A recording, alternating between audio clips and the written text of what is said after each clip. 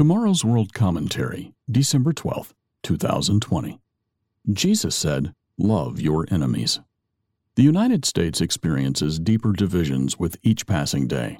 With every tweet, headline, and lawsuit, people use the word enemy more frequently, despite being an especially harsh insult to call one's fellow countrymen. When we see politicians and celebrities and activists label others enemy, we might call to mind certain teachings and lessons from the Bible. One such lesson comes directly from Jesus Christ and is one that Christians should strive to exemplify in every aspect of life. Love your enemies. Christians can serve society and reflect the very character of God the Father and Jesus Christ when they strive to live by this teaching. The Bible repeats this striking principle several times.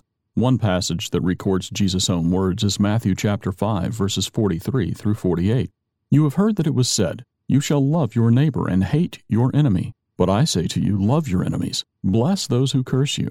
Do good to those who hate you, and pray for those who spitefully use you and persecute you, that you may be sons of your Father in heaven. For he makes his sun rise on the evil and on the good, and sends rain on the just and on the unjust.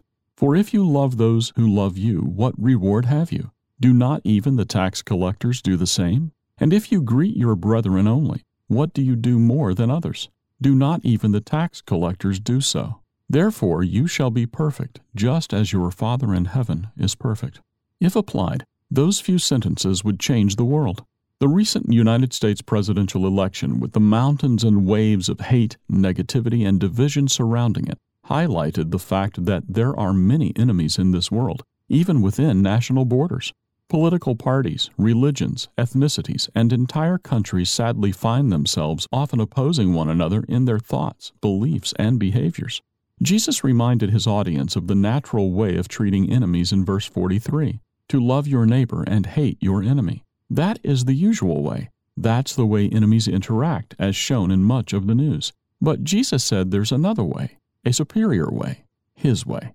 The way of God and Jesus Christ is to love every human being. The true love of God is much greater than an emotion or feeling.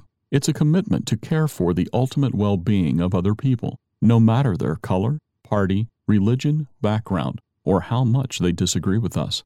Jesus said to love our enemies means that we will bless them, do good to them where possible, and pray for them. Fundamentally, it means that we remember that even our worst enemies are made in God's image. Genesis chapter 1, verse 26.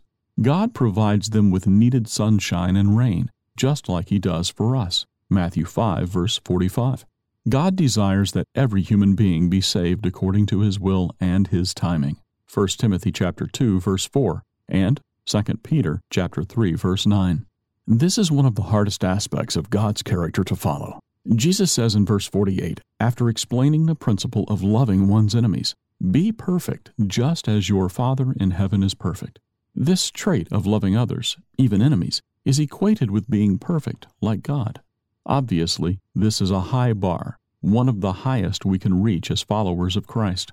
But the level of difficulty doesn't really matter. Jesus said the way to eternal life would be difficult, and to pursue it anyway. Matthew chapter 7, verses 13 and 14. The recent election, along with many other world issues, spotlights the intense divisions between many people. We're living in the end times, in which Jesus said lawlessness or sin would increase, causing the love of many to grow cold. Matthew chapter 24, verse 12.